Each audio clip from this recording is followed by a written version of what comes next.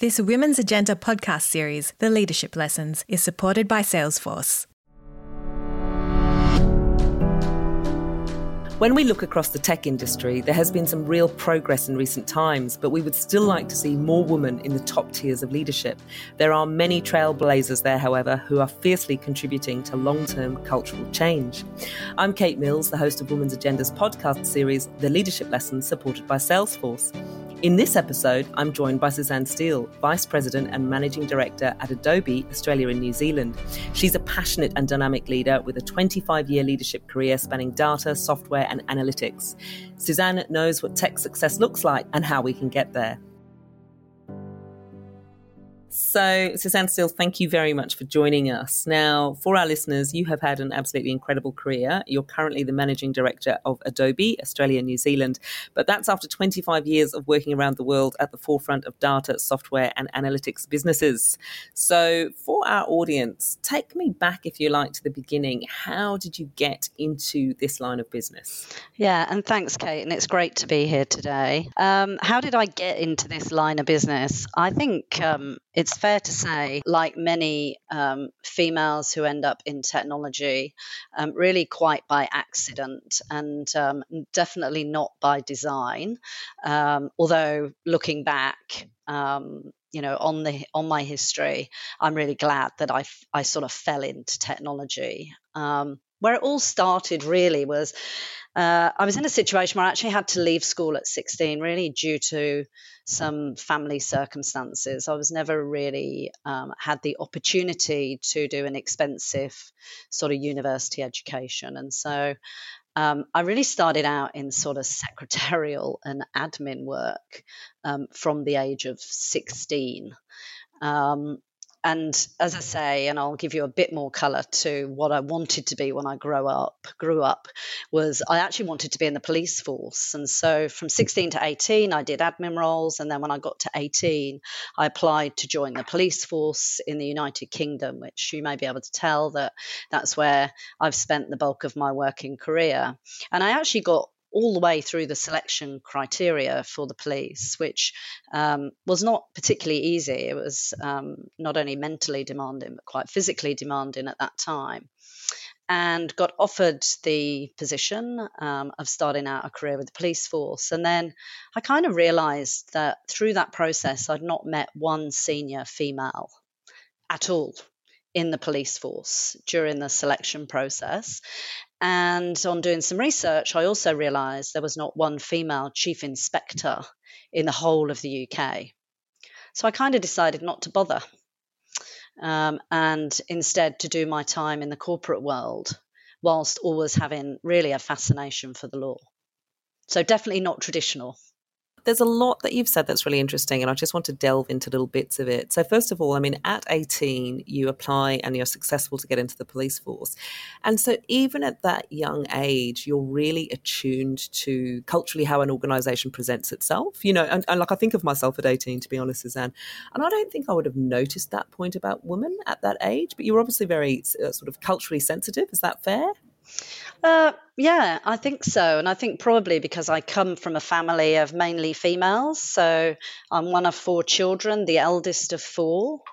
And 3 girls and 1 boy. But also, I think I was pretty tuned into cultural differences because we grew up in Northern Ireland, actually, in Belfast, during the Troubles. And effectively, I watched some real cultural differences during the early 70s mean that inclusivity was not available to certain individuals purely because of their religious bias. And I guess having grown up in that environment and actually pretty much been evacuated, if I'm honest, from Belfast in the 70s, shortly after Bloody Sunday, to go to a different country and have to fit in. I think I've always had this cultural radar that I think has actually served me well. Mm. The other thing you said there that interests me, and I'm sort of interested, it's a really sort of interesting history you've just described there, but I just want to pick up one thing. You talked about as a woman getting into technology by accident and not by design, and this is 25 years ago. Do you think things have changed much now? And I say that against the background of all the discussion there is around women in STEM, that at schools, at that educational point. Do you see a change with the women coming through now? Is it more by design than accident? It is more by design than accident these days. However, I still don't think that, I still think there's a lot of work to be done to encourage more women to design that career for themselves and to believe that they can have a great career in data analytics, technology, STEM. I think there's more that needs to be done. But it's certainly, when I first arrived in an IT department working as an administrator, I mean, computing was very, very different at that time to what it is today. And I think there are a lot more females choosing these careers, but there's still more work to be done, and more work to be done in schools and universities for being able to create those career pathways and get people excited about the future and the skills that they'll need for the future. When you say that, it makes me think of my daughter who at 8 came home from primary school and said to me, "I'm no good at maths, mummy. Only boys are good at maths." And I just thought, Wow. Where does that messaging come from? Yeah. 'Cause it certainly doesn't come from our house. All right. So you just said it there. You first arrived in the IT department as an administrator. Did your star immediately shine? Did you get a lot of support? Because those first few roles must have been quite pivotal for you. Yeah, I wouldn't.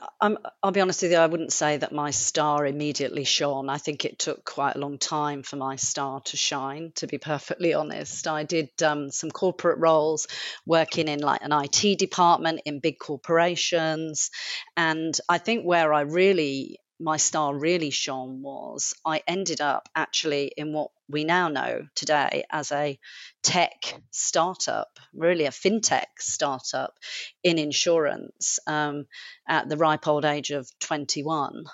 And I was employee number 2 in that startup. And luckily for me, the owner of that business really did see something in me that I would never have seen in myself, and took it upon himself to give me a lot of opportunity, but also to mentor me and sponsor me and put up with failure, help me to fail fast as we built this new startup from scratch. And I have to say that he's still a mentor and a coach to me some 30 years later.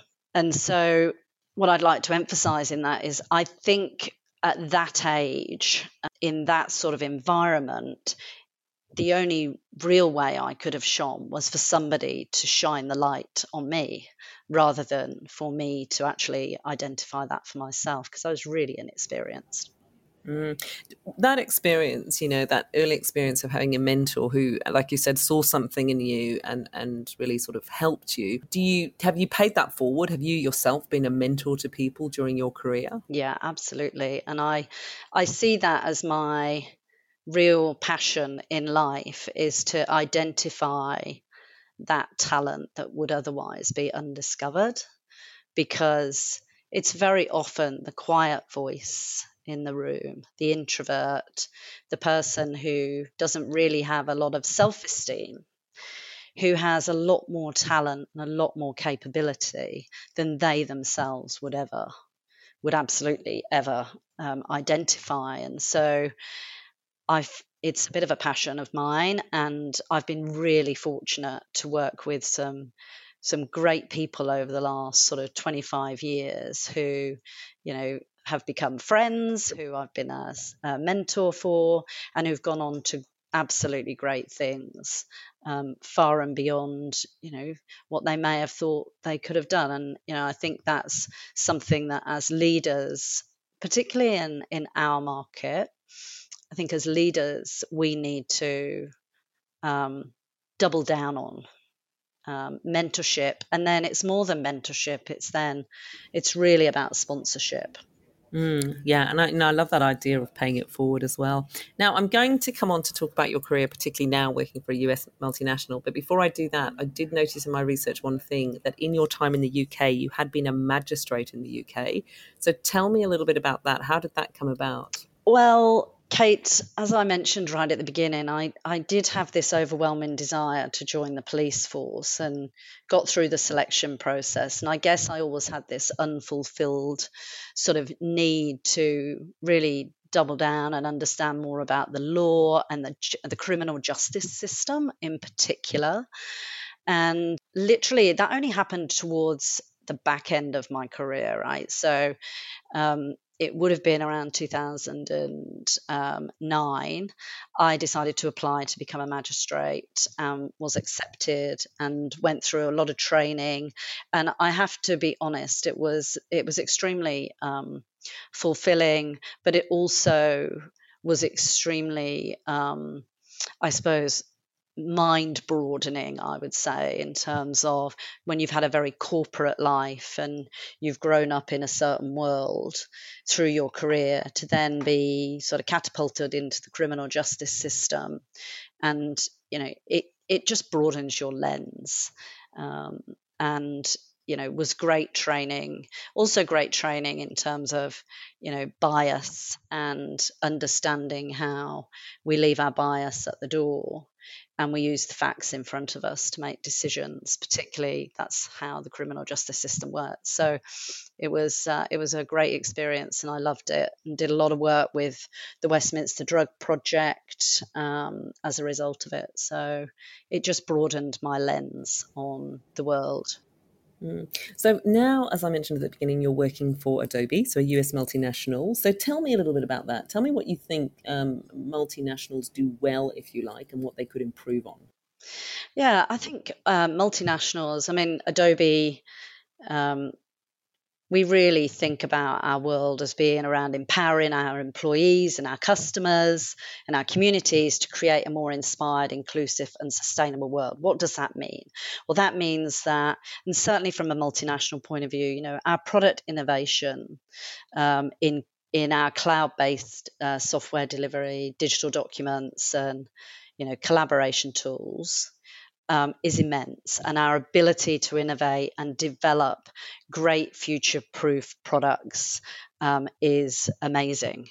So that we do that really well. And if you look in the Forrester and Gartner reports around our product categories, we sit at the far right hand side in most of them. I think it's 24 out of 37, and so we do that really, really well. The other thing that Adobe does in particular, and one of the main reasons I was attracted to come to Adobe, to be honest, is that we drive greater diversity and inclusion. And we believe, and it's evidence, that greater diversity and inclusion drives greater creativity and innovation. And that's the right thing to do. And so what I'm really pleased with, now that I've been at Adobe for 3.5 years, is, when I first joined, we achieved gender pay parity globally, would have been in around 2018.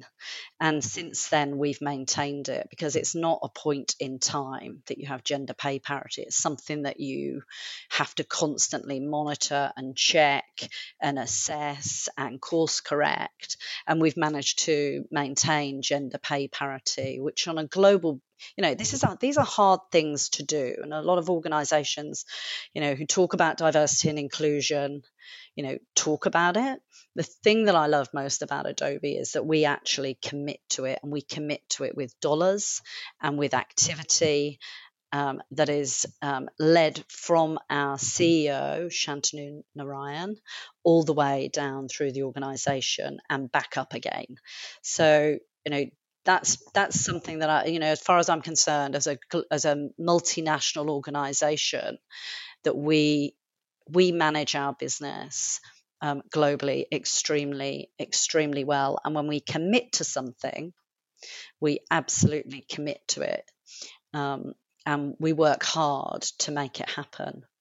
Another example of that, Kate, is that we after we achieved gender pay parity, we then realised that we need to look a bit broader, because it's not just about pay, it's about opportunity.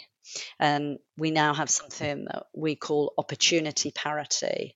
And we are actively working and measuring and course correcting to make sure that no matter where you sit in Adobe, no matter what role you have, no matter what your background, that everybody has the opportunity to be the best that they can be. And not everybody wants to be the CEO or the MD, but can you be the best that you can be and achieve great things?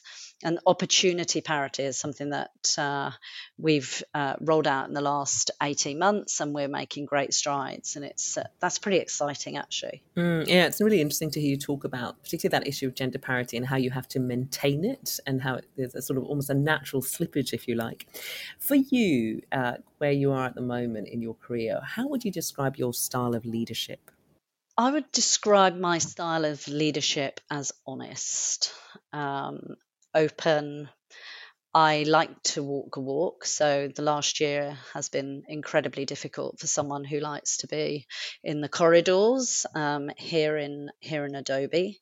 I like to know our people and help our people. I think, leadership in this modern age is actually about leading from underneath and driving the business forward rather than leading from the top down. How do you drive to high performance? And just knowing our people, spending time with them. I'm a people person. Spending time with them, actually having a bit of fun with them. I would describe myself as, that's my type of authenticity. People talk a lot about authenticity, but that's my style of authenticity. And as you mentioned, and no one can have escaped, it has been challenging times. What's that meant for your customers and for your employees?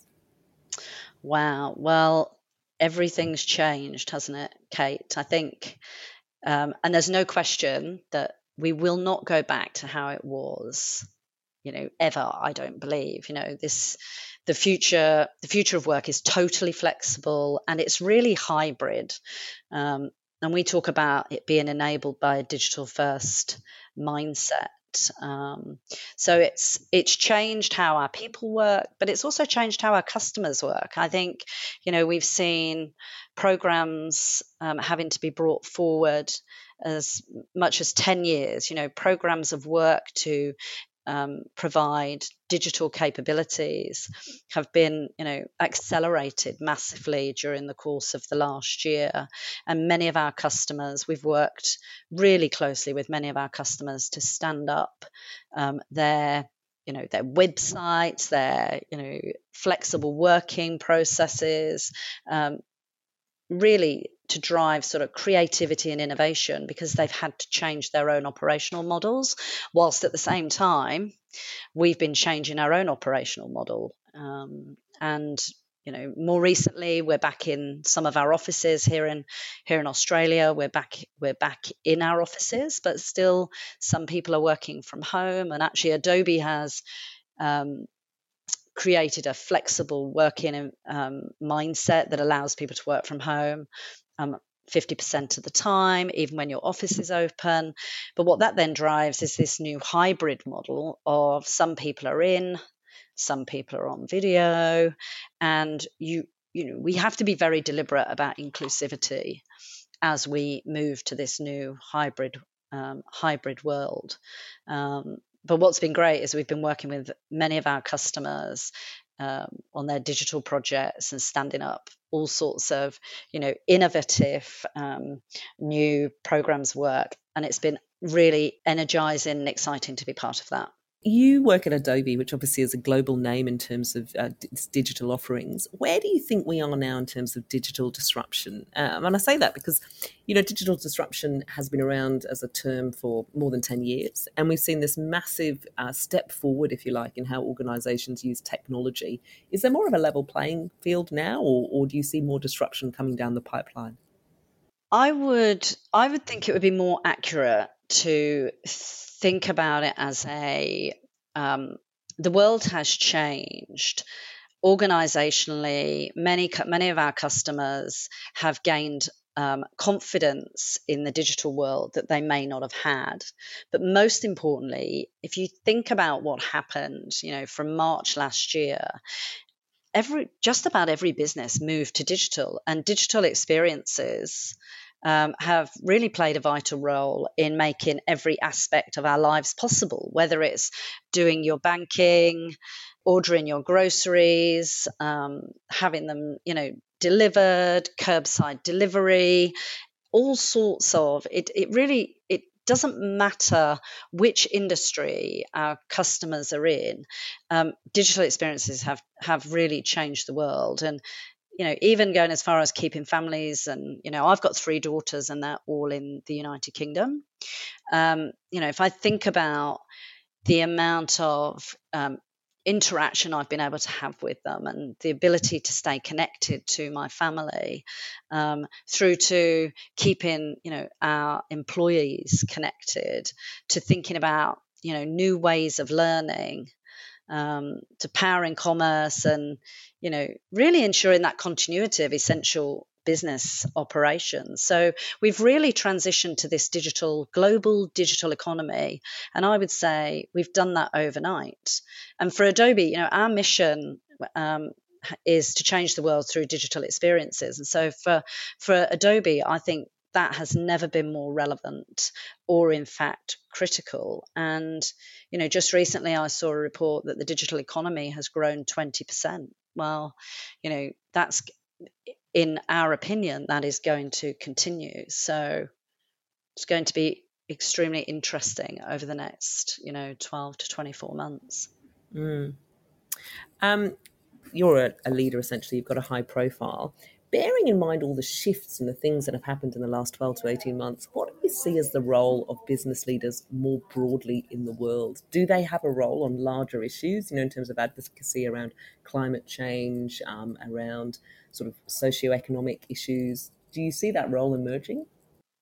Yeah, I mean, absolutely. And I think I've seen that in my time, certainly, at Adobe. I think, our organization is very focused on helping, how do we help our people and our customers, and our communities create a much more inspired, inclusive and sustainable world. And some examples of that is we think about managing our operations with sustainability in mind. Our goal is actually to power 100% of our operations with renewable energy by 2025.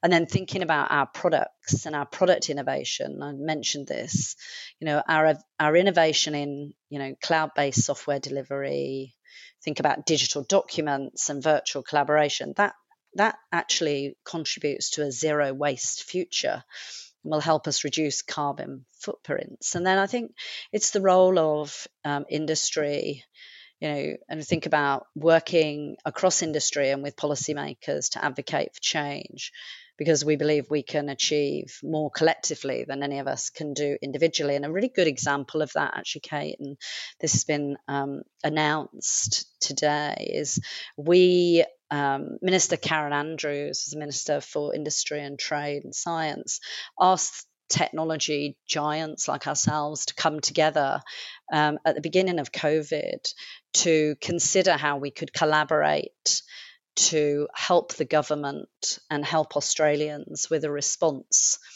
And we called this a technology rapid response group. And it was everybody, Salesforce were there, Adobe were there, Microsoft, Atlassian, Xero, lots and lots, MYOB, lots of local businesses as well as international businesses.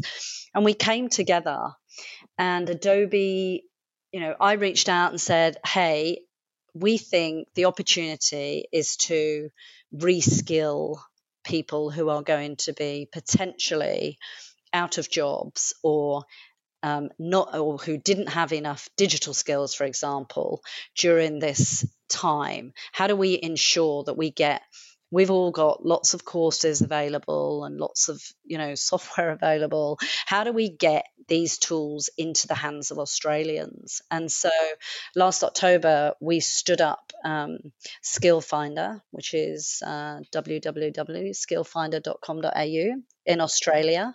And we did that free of charge using Adobe software with all of our friends from the other technology organizations giving free courses.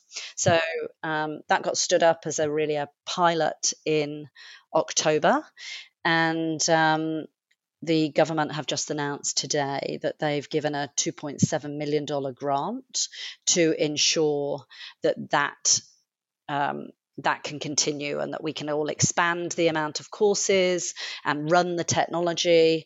And we did that with a business down in Melbourne called Balance Internet, who effectively designed it in a hackathon during lockdown in beautiful Melbourne, and stood it up in October. So I think the role of leaders in these types of organizations is to look for opportunities to collaborate to make the world a better place. And I think that's a really good example of what we can do when we try. Suzanne, thanks very much for that. And to our listeners, thank you for listening, and I hope you enjoyed the episode.